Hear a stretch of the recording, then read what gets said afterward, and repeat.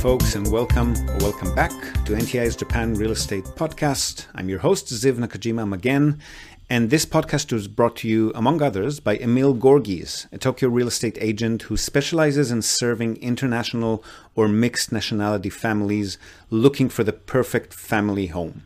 So Emil's an Australian. He's been living here in Japan for the past 2 decades, 8 years of which he's been actively buying, selling, and managing real estate properties in the city on behalf of his own family and a great many happy clients. And he also acts as a mortgage broker on behalf of his clients. So his company has a dedicated loan officer in many of the Japanese mega banks. And if you're a regular listener, you probably already know him from our JREP, the Japan Real Estate Experts panel sessions. So you're probably already aware that the man is an absolute fountain of wisdom on all things related to real estate in Japan, and in particular to family homes, the greater Tokyo metropolitan area, and mortgages. And most importantly, he's incredibly generous with his time and advice, which he's more than happy to provide at no cost or commitment to anyone asking. So if you've been thinking about buying your home in Tokyo, but you've been sitting on the fence for a while, or if you just want to have a chat in English with a real expert, drop him a line on emil.gorgis, that's emil.gorges,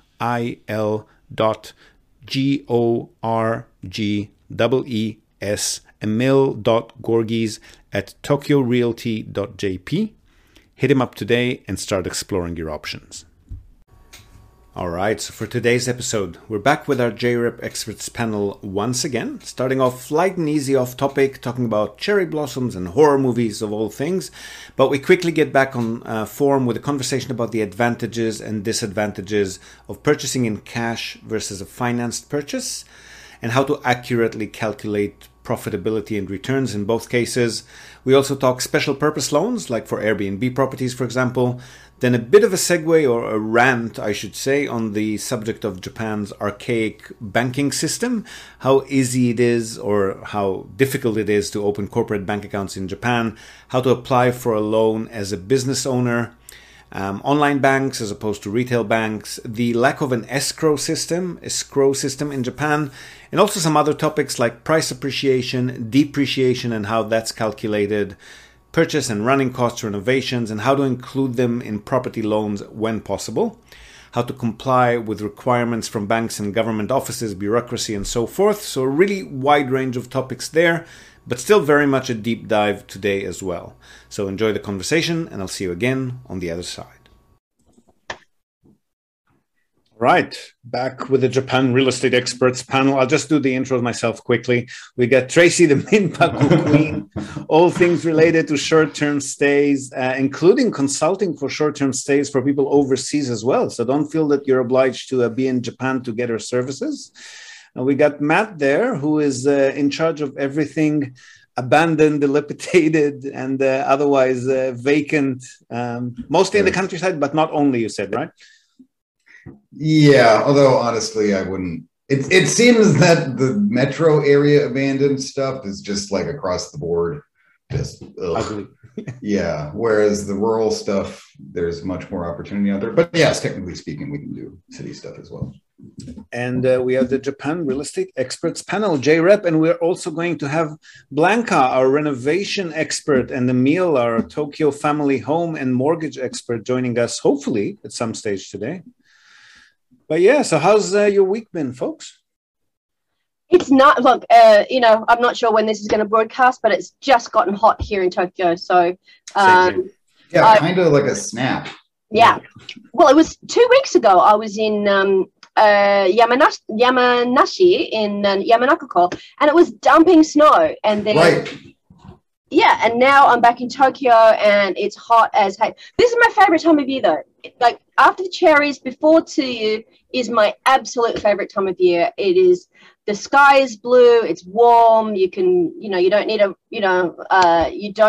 a big coat, but at the same time, you can sleep at night. It's not, crazy hot all the time. Yeah, give it 5 or 6 weeks.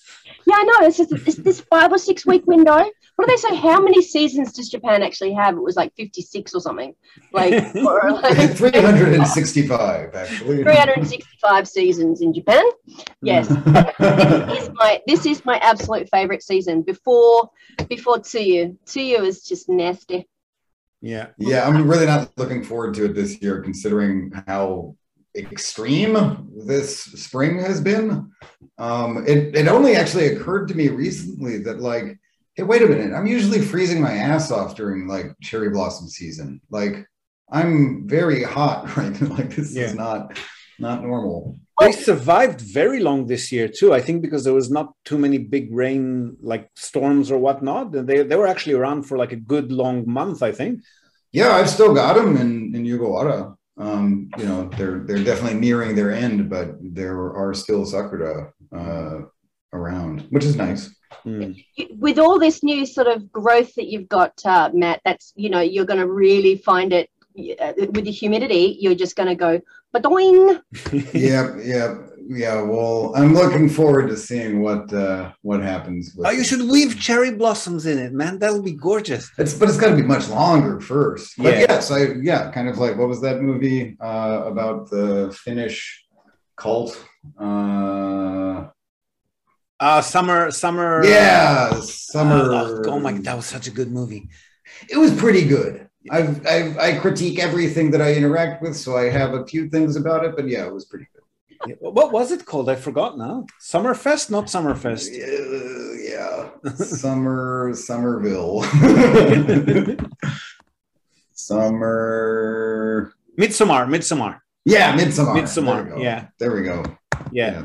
I'm a big fan of horror movies, and usually when they're not gory or creepy enough, I go, yeah, that wasn't so scary, but that was fucking scary. Well, I mean, honestly, I grew up with the whole gore and slasher scene and, you know, body horror and Cronenberg and stuff like that. Still appreciate it from time to time, but I do believe that it's largely overdone and that psychological horror is really the one to go for these days. Yep.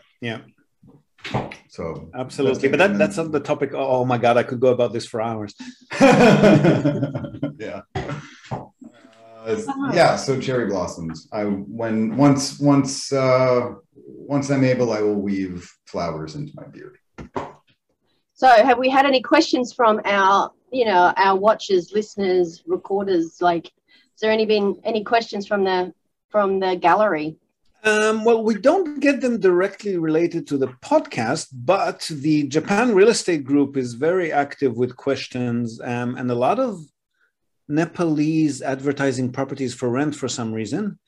But let me just scroll down. Okay, well, this is probably one that Emil would be able to go on about, but somebody was asking if there's any real advantage to purchasing in cash versus mortgage one way or the other. And the only thing that I knew to tell them from a cash buyer perspective, because that's most of our clients, is that you can always get your foot in the door a lot quicker if you're making a cash offer, as opposed to waiting on bank approval. But I don't know. Anyone else got any thoughts on that?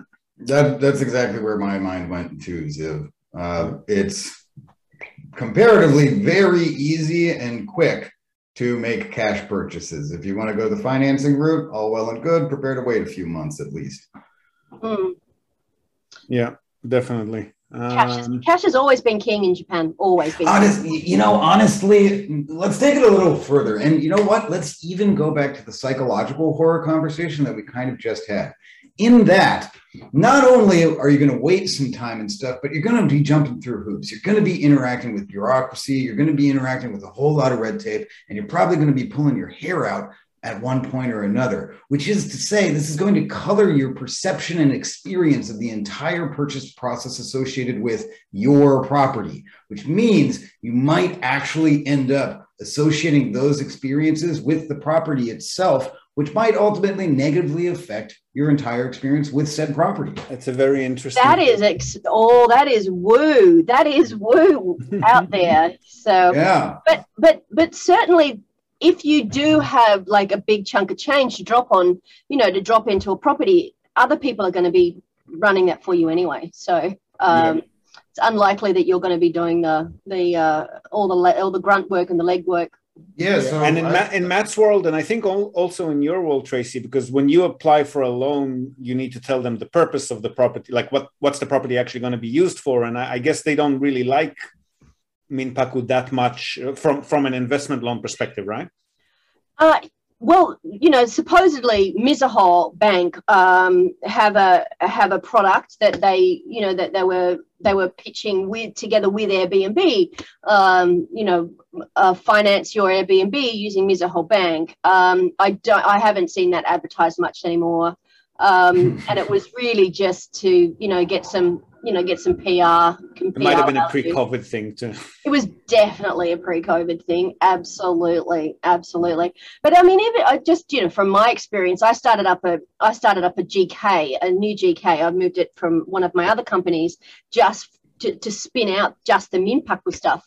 And getting a bank account has just been a nightmare because the banks just don't like Minpaku, and it's like, this is the core of my business. It's a fully incorporated business. It is legal. It is licensed. I've got the hunkos, but they wanted a pint of blood and to see the copies of the licenses, and I still haven't got the bank account. So it's a real pain. Do you have to be that specific when you apply for the bank? Can't you just say you're in rental properties, for example? Not for a corporate, not when you, actually, maybe I should just apply to a different bank and just not mention it's Minpaku, but because you do have to state the nature of your business when you're applying for a bank account. But I mean, and if if you go online and just read what people say about, Japanese retail banking, it's just a nightmare. It's because we've been doing the new business and now we're helping people apply for bank accounts when they arrive in Japan and stuff like that. So how's that going for you? Awesome, actually. Very, very awesome. And I mean, our business is doing well too. We're just hiring 2 new staffers and renting a new office next door, so we can have a Shacho office and then staff office kind of thing, so we can actually focus on our work. But regardless, I mean, so apparently PayPay Bank do offer commercial accounts as well, and the online application process is very easy in comparison to a retail bank. And that's a full bank. You can accept money from overseas. You can transfer money online. Well, they do have a Swift big code, so I'm assuming they take funds from overseas. Yeah, and you can definitely. It's an online banking system, like any other, like Shinsei, like Sony Bank. And it's PayPay. Go ahead. I was going to say it's PayPay Bank, right? Yep. Oh, I do which was bought out, or somehow it was another bank before it was PayPay Bank, and I forget which bank it was. Oh, I did not know that. That's interesting. I'm looking it up now because PayPay Bank Corporation. Because for the rock and roll stuff that I do, one of the accounts that I was basically sending the charitable work that we did, one of the accounts that I was working with was Japan Netto. Oh, okay. Japan Net Bank. Okay. Yeah. And I remember going to pay out and being like, hey, where the hell did your bank account go? What is up? And then I asked him, he was like, oh no, it's PayPay now. I was like, oh, that's okay. Oh, okay. I will check it out. So, and you can do sort of internet banking as well, like footy-commies and stuff from your phone, all that jazz. Yep. I mean, all of them offer that. We actually had a customer sign up with GMO Aozora Bank, which is also an online bank, just recently. And surprisingly enough, they don't accept international transfers. I've never seen a bank that doesn't have a Swift big code. That doesn't surprise. It's GMO affiliated. Okay, I didn't know anything about GMO. Why is that? Oh, I thought I heard you say that it was. No, it was. But why do you say that? What's GMO? Oh, they're just one of my. So they're the ones who run. Hate them. Oh, they're the worst. I hate them. They run onamai.com. They're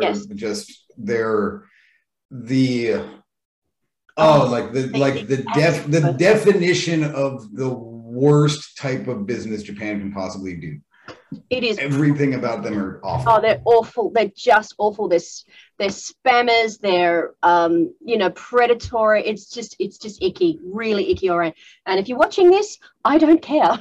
Yeah, really. Get off of if your domain is part of GMO, talk to any one of us. We'll help you find a different provider so that you can get out of that shit system.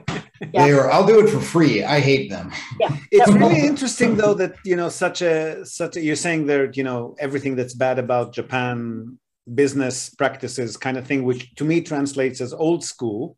Very. So why would an old school company like that set up an online banking system? Money. That's why. No, but I mean, that's out there, cutting edge. Well, so that's the weird thing about them, is one of many weird and terrible things about them is that they're major players, at least domestically, in a lot of the IT scenes, and their products are absolute garbage. Really? Like, they have no chops with anything. And yet they're this huge name with a whole bunch of backers, and they got their claws in all kinds of business. Oh God, I'm so happy, Tracy, that I finally found somebody who hates GMO as much as I do. Hate them. Well, to our client Huey, if you're listening to this, I know you usually listen to the podcast. Don't worry, we'll get you to a new bank account as soon find as anything is better than GMO.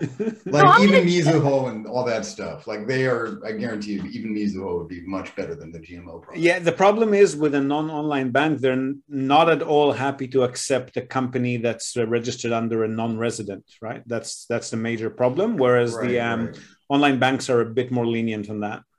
Okay. Well, yeah. So work within those parameters, but geez, oh man, get away from GMO. Yeah. Wow. Okay. No, I'm really going to look at PayPay today. I'm going to, get my VA to maybe go and open up a bank account for me there, because I've been searching and searching. It's really, really hard. Yeah, that's probably we should probably talk a little bit about the Japanese banking system while we're at it, because that's a thorn in the side of a lot of would-be real estate buyers and or investors, whether they're residing in Japan or out of Japan. As long as they're foreigners, it's always going to be an issue, isn't it? Yep. Yeah, I mean, I'll just tell the story of when I bought my house. It was basically in cash, and it was like, all the transactions were in cash, and this is only 6 years ago, and it was a really horrendous process, because there were bricks and bricks of cash that the stamp duty was being paid, and the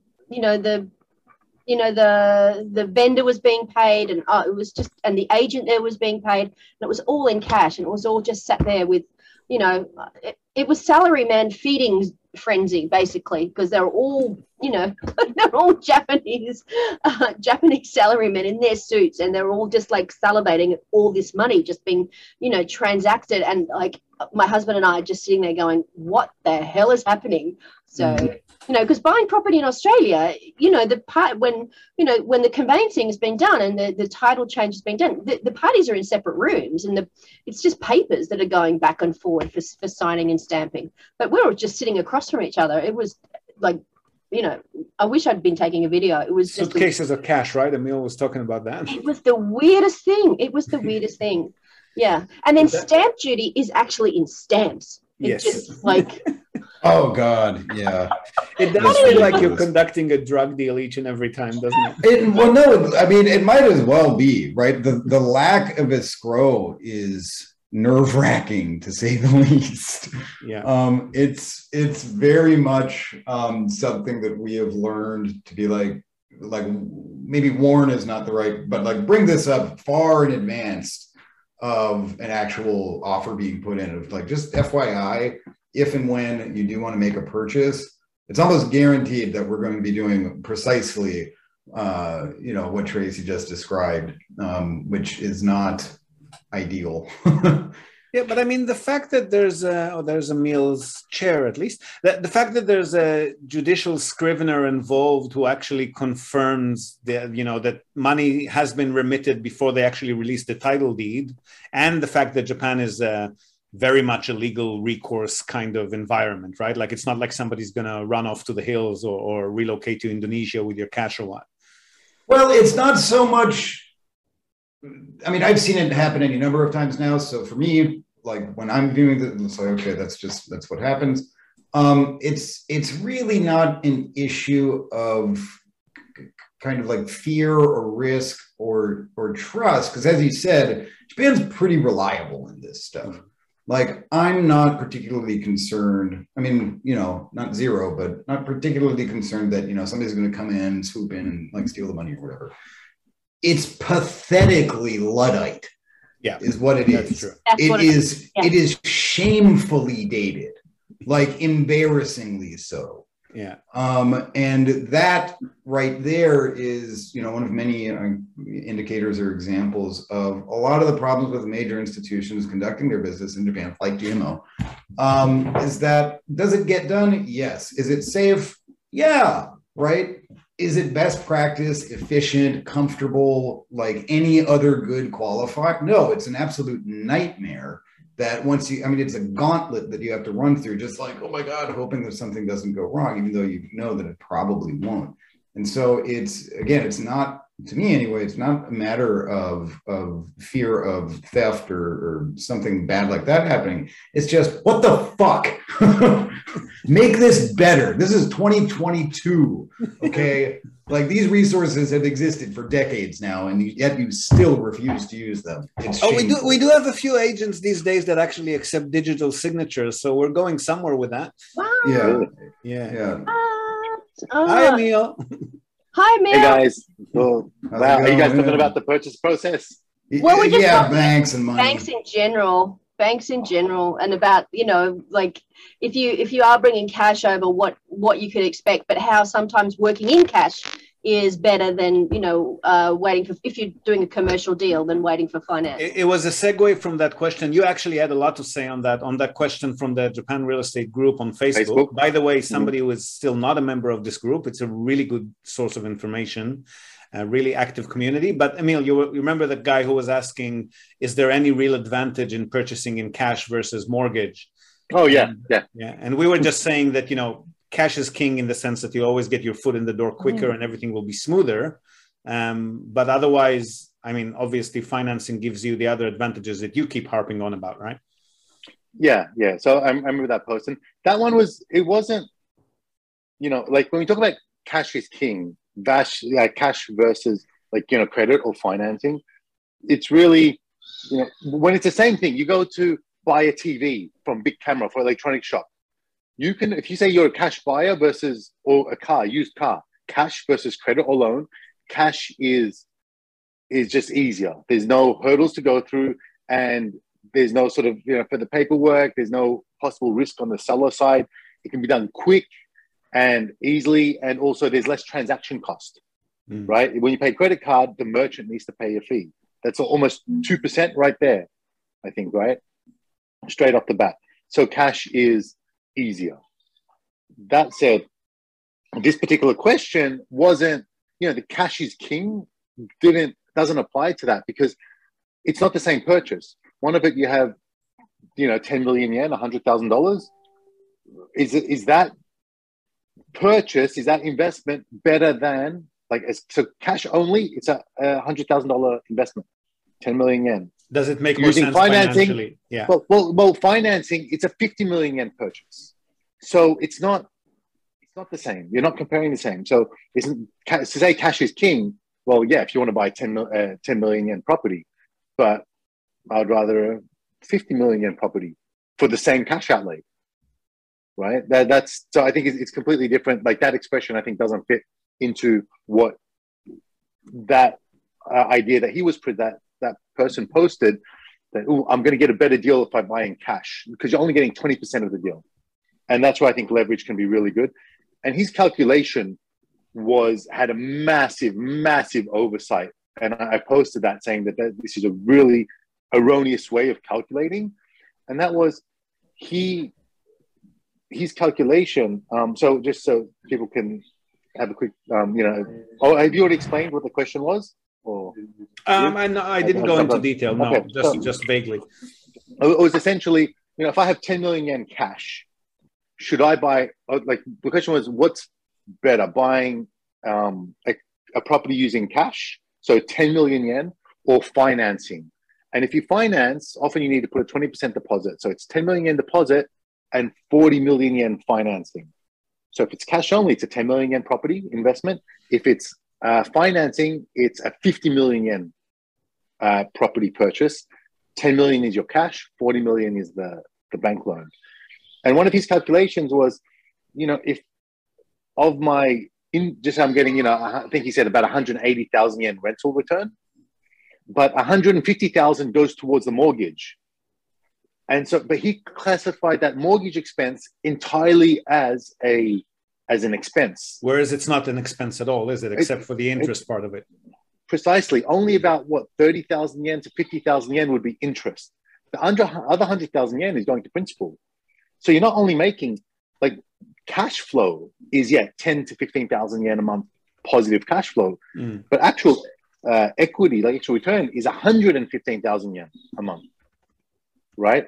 And when that comes up to over 10 times what he was coming up with, instead of I'm only getting 10 to 15,000 yen a month, you're actually getting 115,000 yen a month, and so that's just completely incorrect way of looking at it. I think in general, I think one of his arguments there was that yes, I'm paying towards the principal, and I end up, at the end of it, I'm ending up with pure profit when I start. But then I'm investing in something that actually, Japan being Japan, is actually depreciating. So by the time I'm done paying the loan, it's not worth nearly as much as I originally paid for it. Definitely. So the building will depreciate, but generally not as fast as you're contributing. So at the end of 35 years, or just say whatever the duration of the loan, is the building worth zero? The answer is no, which it generally is not, because the property is definitely not worth zero. The property is not worth zero. Like there's going to be residual value in just the land or the asset at least. That's why you can't go out now and buy a 35-year-old property for nothing. Even in Matland, in Akia, you can't really go and get something for nothing. It's quite difficult, or it's going to be ridiculous. But if you're considering buying a 50 million yen property in Tokyo or almost anywhere, a mansion, there are no 35-year-old mansions for free. No. That you can actually use as an investment. That is not an absolutely complete piece of junk. Hey guys, I got to jump early. Apologies, something came up, so I got to go attend to that. Good talking. See you later. You're right. See you, Matt. See you. Yeah, there's a point there, and also, I mean, currently at least, I know that it's nothing to bank on for the long term, but currently at least, Tokyo new condos are selling for higher than they sold pre-bubble days. So we're definitely not in a depreciating market, at least not in central Tokyo and Osaka. Not at all. Not at all. I've got one client. He bought a mansion near Sangenjaya in 2019. So it's that 3 years ago now. It was like at the time it was like 9 or 10 years old. I think it was built in 2010 or 2011. He bought it in 2019. So so under 10 years old. And now he's buying a house. So he's bought a house, and so he's going to sell his mansion. He got married, and sort of family structure is changing. So and I think it's basically, I think it was like in the mid-50s that it was purchased for, and now we're going to relist it between 65 and 70. Starting's about 70, right? So he's had it for 3 years, and we're relisting it for about 10 to 12 million yen on top of the purchase price. Okay, he's paid off. What is that, like? I think 3 to 5 million yen over the past 3 years he's had it, plus another, hopefully 10 million yen of just profit. So for the moment, at least, there's actual capital appreciation profits to be made in Japan, which is the first time I've seen it in the 10 years that I've been working here. Actually, to be honest, I think over the part, like in Tokyo, at least anyway, if you get a decent property at the beginning, if you bought any time over the past 10 years, you would be selling for better than more than your purchase price. Yeah, fair enough. We don't work in Tokyo that much, yeah. But I think we had pretty much since 2013, since Abenomics started, right? And that's when I think the Olympics were first announced, and they were just like real general hype and pump, and just a lot of economic sort of stimulus going.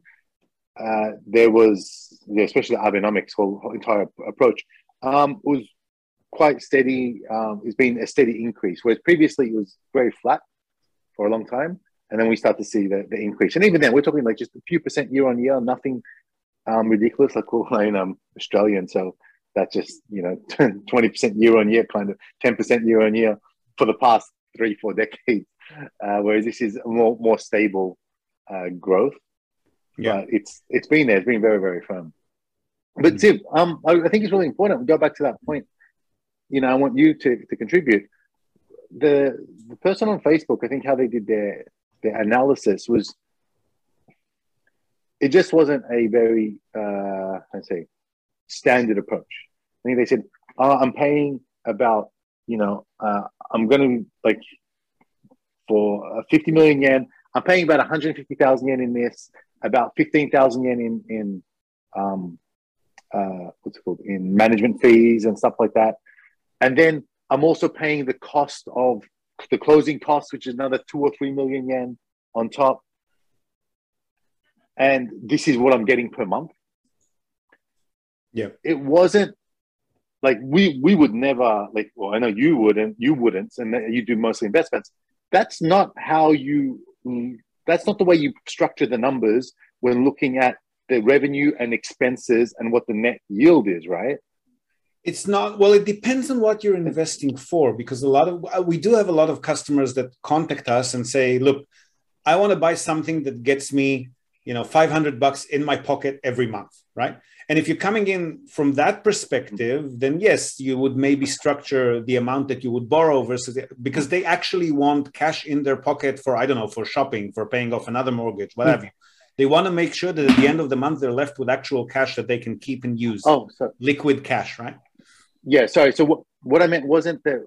So there's two ways to look at it, like net return, which also includes your mortgage repayment equity portion, principal portion, or cash flow, right? That's fine. And you can go either way. For some people, that one is more important than the other. That's fine. What I meant was the way he just presented the numbers. Yeah.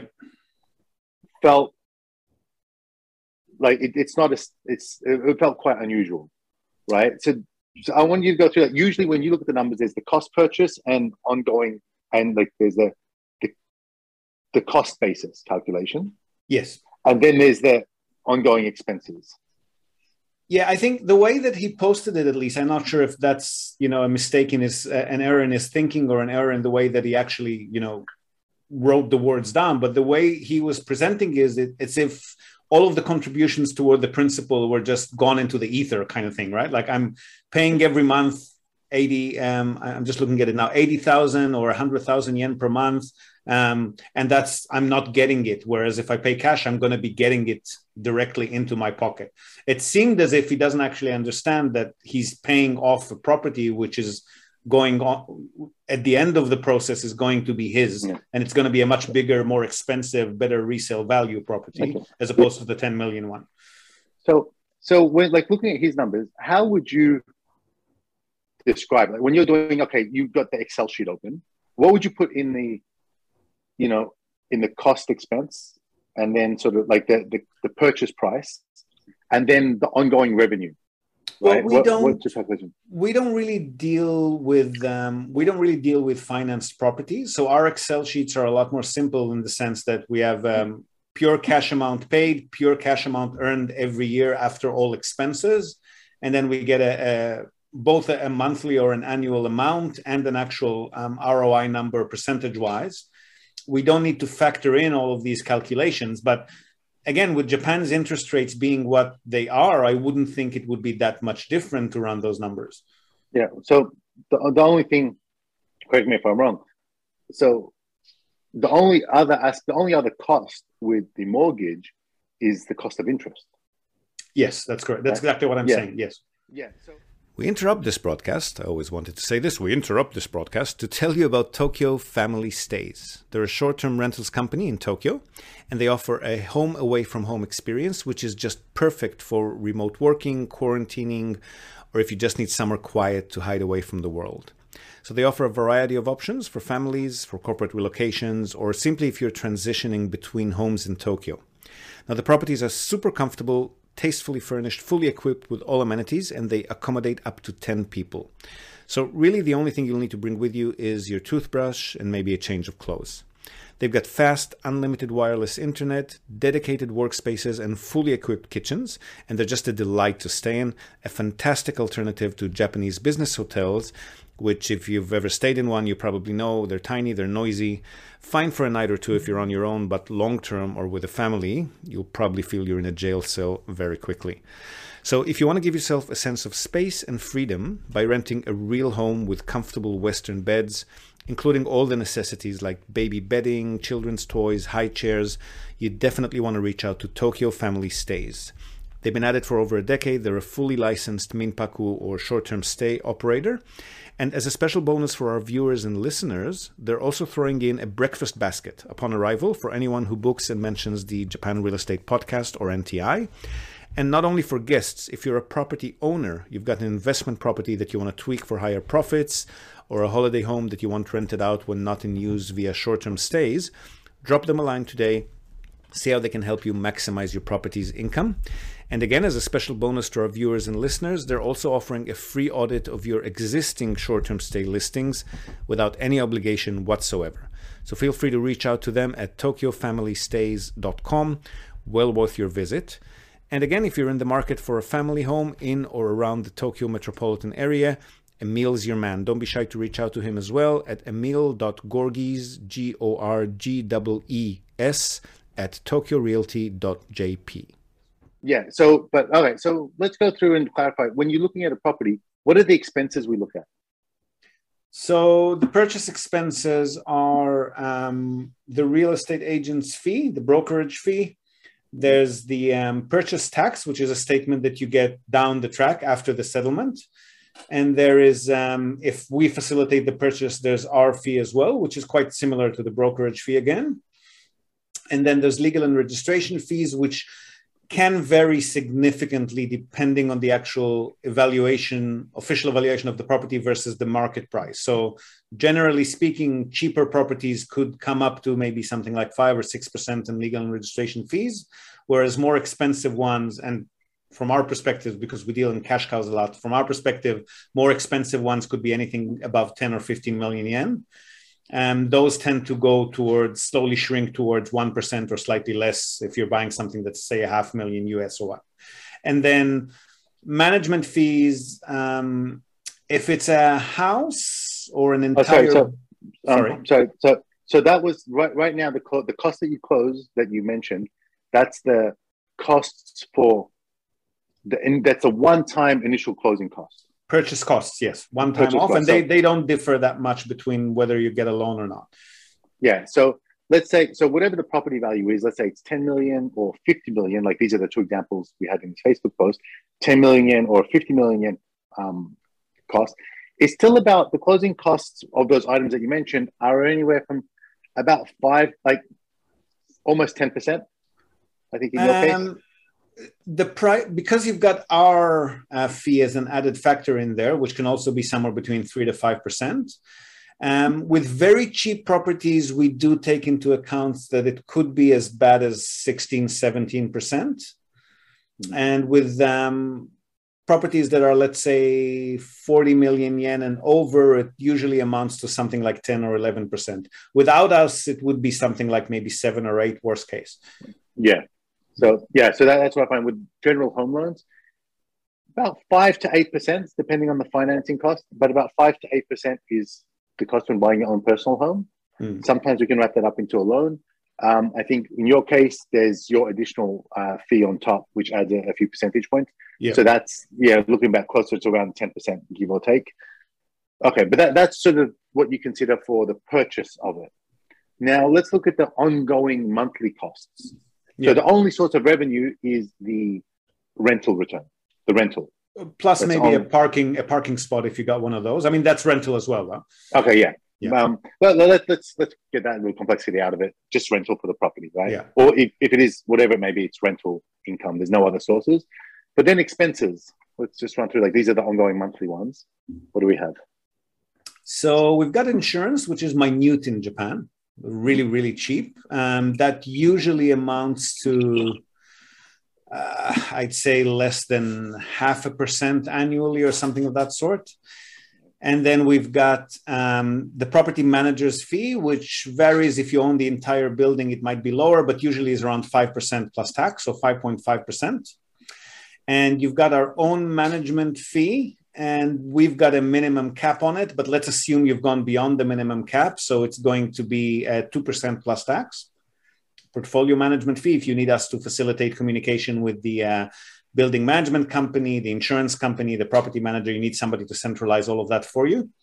And then you've got, so there's a big difference here in whether you're owning an entire structure or if you're owning individual units in a condo. So if you own individual units in a condo, I can't really estimate a percentage for building fees because it varies significantly. It could be anywhere between 5 or 7% and all the way up to 30% of your gross monthly income.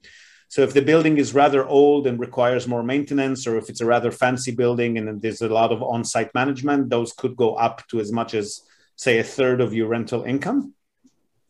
But if you own the entire structure, then we usually, I mean, we'd have some numbers based on previous years, but we'd usually factor in about 10% of the gross rental income that goes towards maintenance, renovations, and so forth. And then that grows as the structure gets older. It might get to 15, 20%, which is usually when you'd start consider reselling it. Okay. And then asset tax every year. Yeah, so with the taxes, we don't evaluate that ahead of a deal because we would only know the actual amounts very close to settlement. Asset tax also varies depending on the size of the property and the age of the property and the location and the official evaluation, but it's usually somewhere between, again, for pricier properties, maybe 0.5% per year, and for cheaper ones, it could go all the way up to maybe 1.5% per year. That's the worst we've seen so far. And then there's your individual taxes. So if you purchase an individual, it becomes a part of your normal income tax payment. And if you purchase as a company, you've got your corporate tax on the rental income. Okay. So there's the management fee, maintenance cost, insurance, and asset tax, annual asset tax. Correct. Right. And then interest and property if management. You have a mortgage. When you say management, there's property management and then there's building management. If Correct, you purchased in a condo, yeah. Correct. Yeah. Okay. So there's a few items. One thing. Sorry, Tracy. We're going on the thing, and I haven't even spoken to you. That I really. I just let me cover this one last cost thing, and then I'll shut up. The other one that I think gets overlooked and is always probably one of the more complex aspects of taxation for people that are not overly familiar with it is depreciation, building depreciation. So what you can do is the value of the building, let's say like for a property, like a building in Tokyo, let's say, if the land is 50 million, the building might be about 30 million yen in value. Well, I'm talking about just a house. Okay. Let's keep it easy. Hey, Blanca. Oh, hey, Blanca. How you doing? How are you? Welcome. Very good. Very good. Emil's just finishing one explanation and then we'll officially introduce you. Hang on. Thank you. Okay. Yeah. So let's say the building, we got the house, the land is 50 million, the building is 30 million. That building is what you can depreciate over, whatever the life cycle says. If it's a brand new wooden building, I think it's 24 years you can depreciate. So 30 million divided by 23 or 24, yeah. Yeah, is about, almost a little bit under, a little bit over 1 million yen per year. If you buy it used and it's already had, if you buy it, it's already 10 years old, then the tax office has a slightly different way of calculating the remaining life of the property. But anyway, what you can do is what your income comes in, you have the depreciation value, you can start depreciating. According to the accountants that we've been working with, and I wouldn't presume to know exactly how it works, but there are two potentially different ways that you could assess and then decrease your depreciation contributions. Some of them work better for newer buildings. Some of them work better. I mean, there's a couple of ways they can do that. Yes, there are. So there are multiple ways on the same building. I think there's two different ways you can assess it. Like I know there's straight line, and I think there's another curved line approach. But for the depreciation timeline. But the point I'm saying is, if like that's still for a brand new property, I think it's still over 24 years. And whether most of it gets done in the first 10 years or it gets evenly distributed, that's something you can speak to the accountant about. But what I'm saying is, let's say that you buy the building, it's already 10 years old, right? It's got a 24-year lifespan, but you bought it at 10 years of age. So do you just have 14 years of depreciable life left on it? Or is the calculation different? Or in the cases where you buy a building that's already over 24 years old, it's already finished its depreciable life cycle. So then what is the depreciation calculation, and the tax office have different ways to give you that the remaining lifespan of an asset that you buy, depending on the age of how it is already.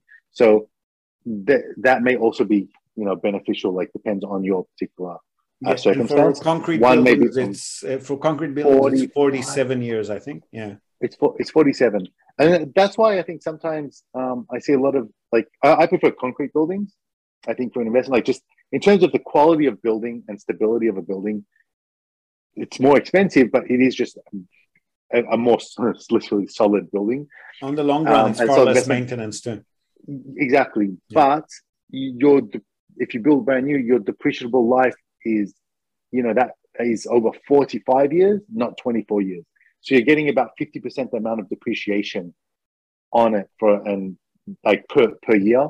So that's going to significantly change the return that you're getting, or your tax liability for the life of that investment. Unless, and we've touched on this last week when we first spoke to Blanca, unless you're planning to do some renovations and then concrete makes everything much more complicated, doesn't it? So Blanca, Emil, sorry, you haven't met first time she joined us. So Blanca, please introduce yourself. Hi guys, thank you for having me. I'm sorry I'm late today. No worries. And I'm the co-founder of Arc Reform.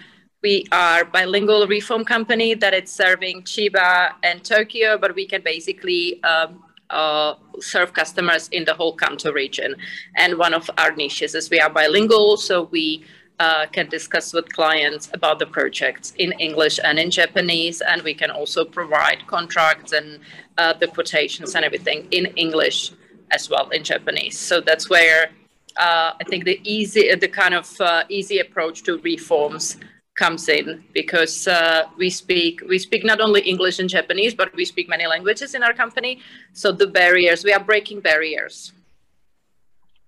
Yep. And this is Emil. He's our Tokyo family home and mortgage expert. And we were actually, I think a couple of months ago now, we were talking about potential loans for renovations, right? Like whether they can include renovation components or even rebuild components. Is that a thing?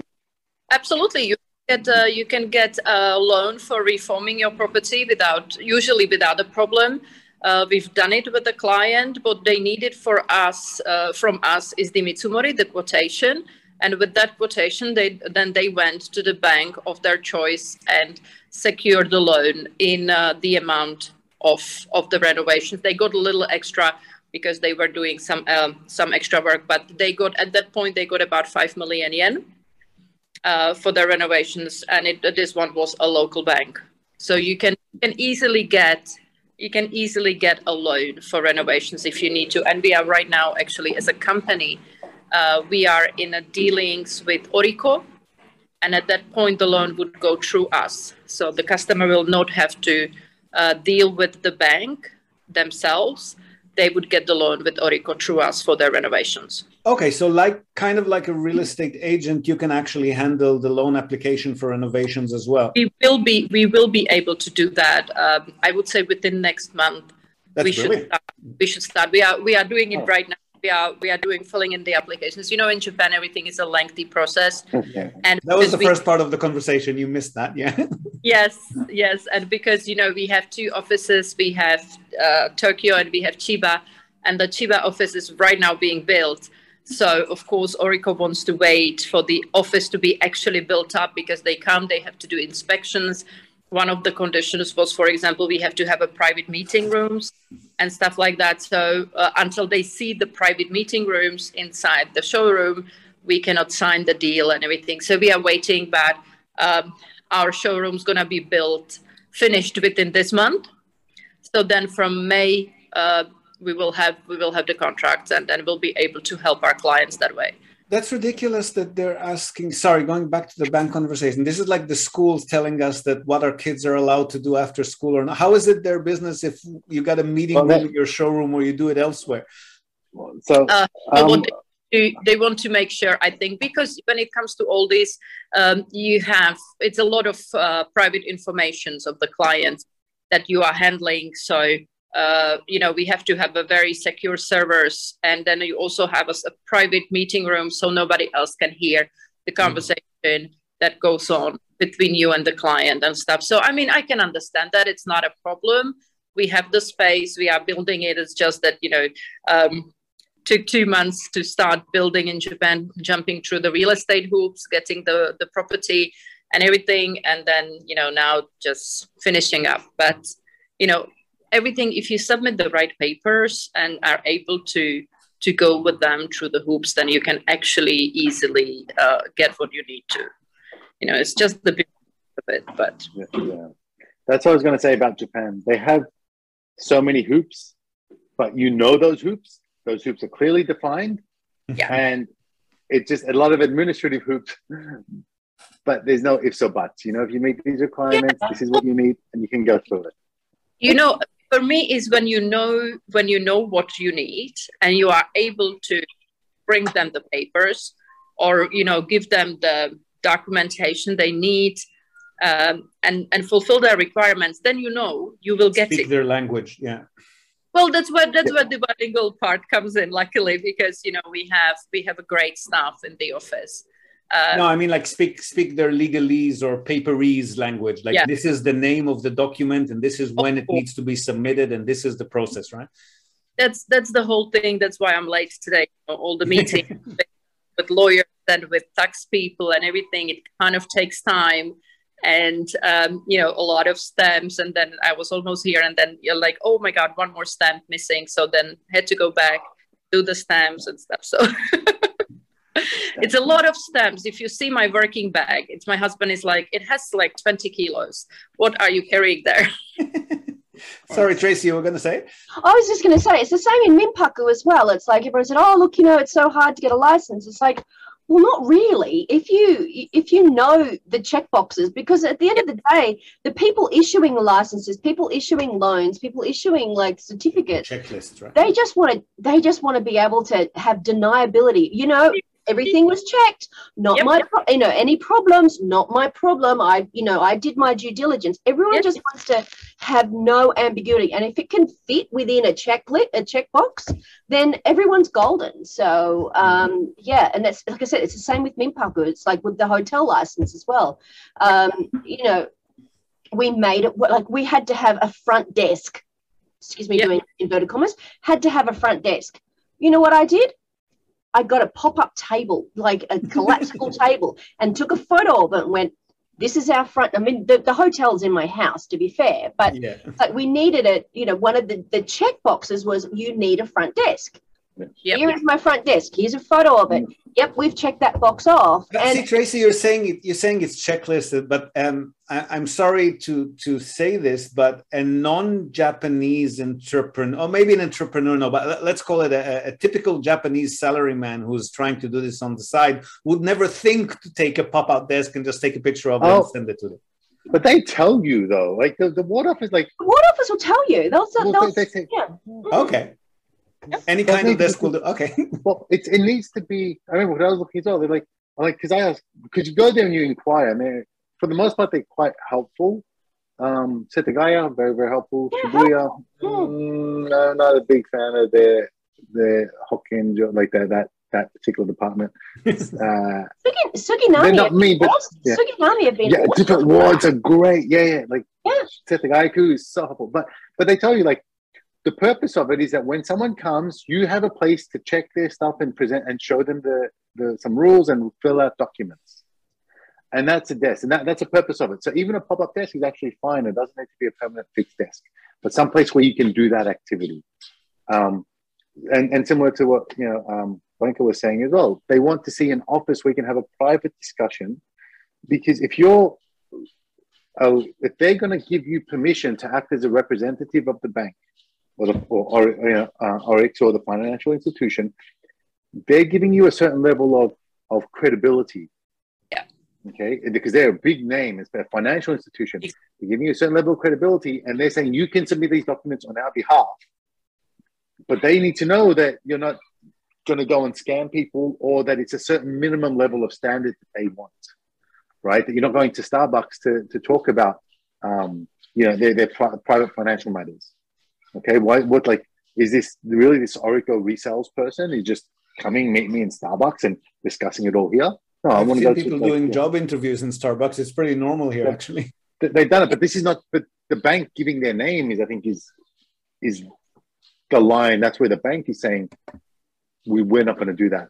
Yeah, but like I think for us, it's also with the sensitivity of the information that we get from clients. Our computers are secured and they are basically tied up to our locations. We cannot even take them out. Even the laptops, we cannot take them out of the office because, the sensitivity, if there was a leak, it would be huge because we have all our customers' information there. Financial information. Different computers that we take out of the office and different ones with that system that stay inside. Yeah. Yes. Where's your office, Blanca? One is in Abu Dhabi. Oh, very nice. Yeah. Close to American Club. Yeah.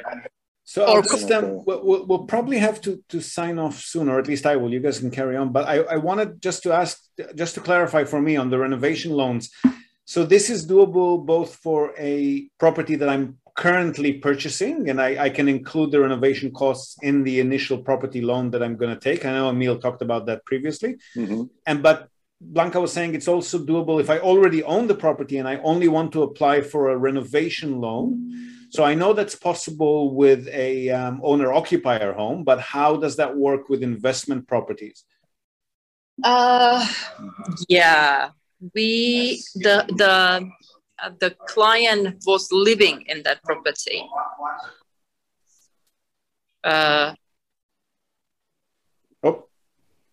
think we lost her. Where she's gone? Oh my goodness. I'm not sure about investment, if it's an investment property, but in general, like I've seen, like what's common for us is we do it with the purchase. So if someone's buying a used house or used property, say it's 50 million yen for the property, and they have another 8 million yen of renovations they would like to do, we put that loan together, we put that quote together, and it becomes one full loan, 58 million yen.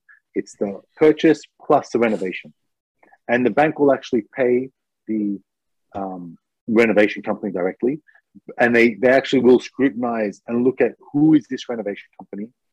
Are they licensed? Because they don't want to give a loan just to any renovation company.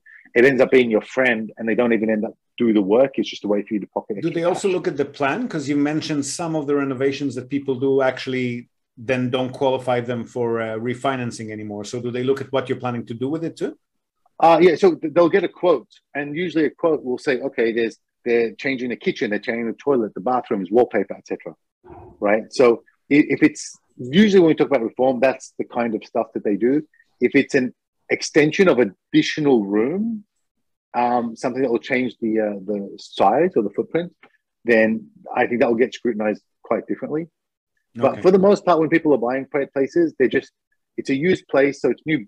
It's new bathroom, toilets, kitchen, wallpaper, maybe flooring, exterior maintenance. Right? That's usually the big ones that we look at. So yes, came back. Yeah. Okay. Yeah. So so they're the items that we look at. You can do it with the loan, with the purchase. And so if you're buying a new property, that's probably better to do it all together.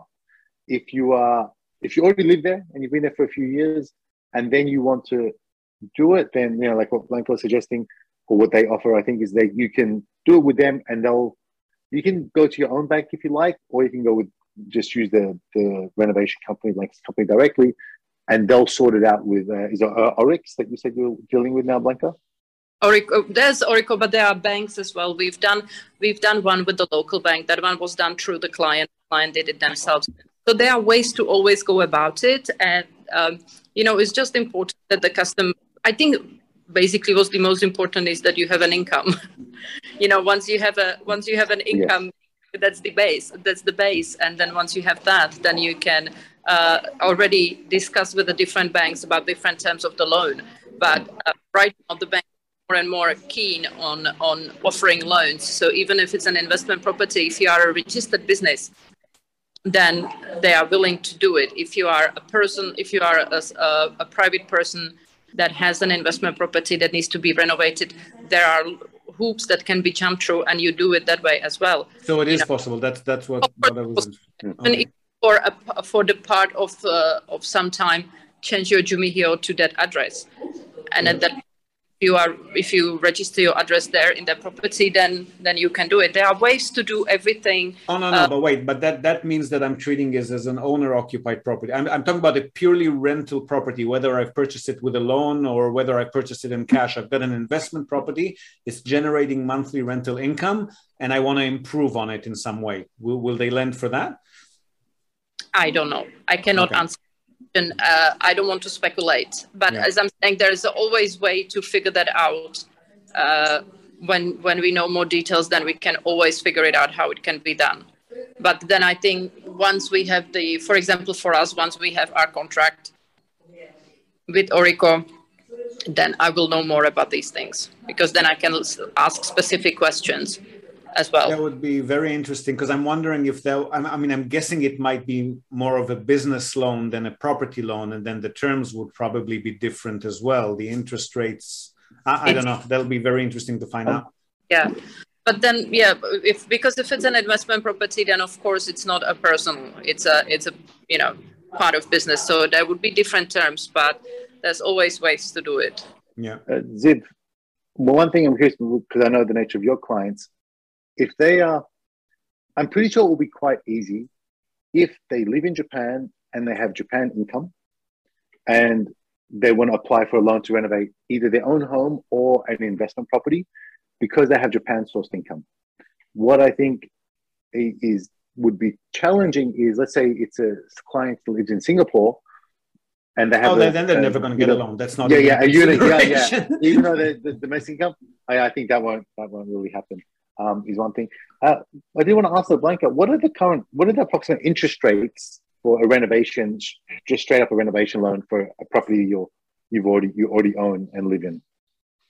Like 1.7 or 2%? No, it was less. It was less for the 5 million. It was below 1%. Okay, nice. Okay, so similar to the home loan. But again, that also depends of whether the person is Japanese or a foreigner. They have their tabs. So the client we dealt with was Japanese. So of course the terms are more favorable to them than they are to foreigners. Okay. Does it depend on their residency status or their race?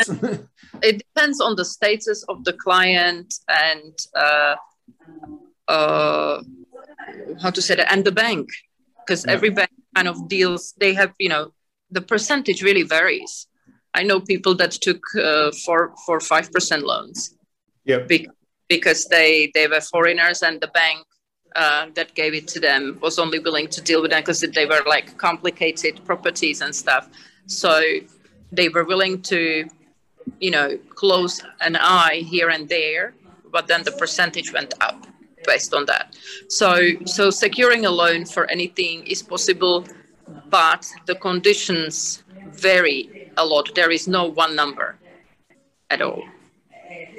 Even a Japanese person can get anywhere from 0.3 to like over 1%. It really, really depends on everything, on a lot of factors. So it's always best to secure the meeting and then, discuss first. This is what my conditions are. This is what is going on. This is what, where, like my work, my contracts and everything, how long you've been working in the company where you are employed right now. Of course, small business owners, very, very difficult at that point. If you actually are not an employee, but you are entrepreneur, you are an owner, then you already have more problems. Yeah, I got a call yesterday from somebody who he couldn't believe it. He said, I'm a business owner. I'm making over, in his case, 25 million yen a year, and they're telling me that I can't get a home loan. It was unbelievable. Yeah. Yes, because they don't see entrepreneurship as a secure business. So the salary amount that makes 300,000 a month will get loan easier than him that makes 10 times as much. Yeah, so there's a lot of factors. that goes into loans, whether it's for buying property or renovating property. So it goes case by case. It cannot be, there is no kind of like one plan fits all. Sorry, Emil, you were going to say? Yeah, like the entrepreneur side of stuff, when you're a business owner, entrepreneur, generally they want, it's common, banks want about 20% down payment. Yeah. So, and they want to see your business income, your profit and loss, the Kestan show for your company for the past 2 to 3 years. And they don't want it to be in the black. They don't want it to be in the red. They want it to be in the black. So any kind of losses, it's going to be like, almost blacklisted. So even if you've paid yourself a salary and you personally are in the black, but the business is in the red, which could be a strategy for a lot of people, that's a no-go. Yeah, well, I mean, you can, because remember how it works for corporate taxation is, okay, I can set up a company and I'm the employee of that company. And I can say the company is paying me 10 million yen a year. And so my tax withholding slip says I'm making 10 million yen a year. But maybe just say the company only made 4 million yen of revenue. The company's revenue says they made, the company's proper P&L sheet says they made 4 million yen of revenue, but they have 10 million yen of salary expenses. Yeah. So that company is just on a 6 million yen in the red, 6 million yen. And so I'm not really making 6 million yen. Like I'm not actually getting, because the company doesn't have the money to pay me. Because I'm the boss, I don't actually have to do that bank transfer all the time. I am going to pay tax on the 10 million, but the company didn't actually make it. Yeah. So the bank knows that that's a possibility. So what I'm actually saying, I'm paying myself, and the actual money that's there are two different things. That's why they need to look at it and say, is the business actually making the money that they're saying they're paying the owner? And this is something that can happen when you are the owner. We've actually got a similar situation where it's not just if you're the owner. Like some people say, especially like coming from Australia, it's whose name is it in? Is it in my name or my wife's name? Right? And then if it's in my wife's name, then I can buy one under my name. That's all that really matters. Whereas in Japan, they don't look at it like that. It's the household. Yeah. So we've got one situation where the wife, Japanese wife, is a daihyo, so she owns the KK and it's in her name, but most of the salary goes actually to the husband. Right? So it's like a 30. It's a pretty common situation, actually. Yeah. It is common, but now the husband wants to apply for the loan. And the husband looks like just a straight up salary man. He's not the daihyo of the company. But the bank says, well, hold on a second. What is this company? Who is the daihyo? It's you and your wife. There are 2 employees. And you are the same household. So it's basically the same thing. So in that case, we still want to see the P&L of the business. Right? Because it's the same thing. If it were, a company would say 5 or 10 staff and it's one of the staff members, right, that wants to do it. And like, well, there's no actual relation, not a family member, and it's not the same household as the owner, as the business owner, then they won't ask for the business P&L.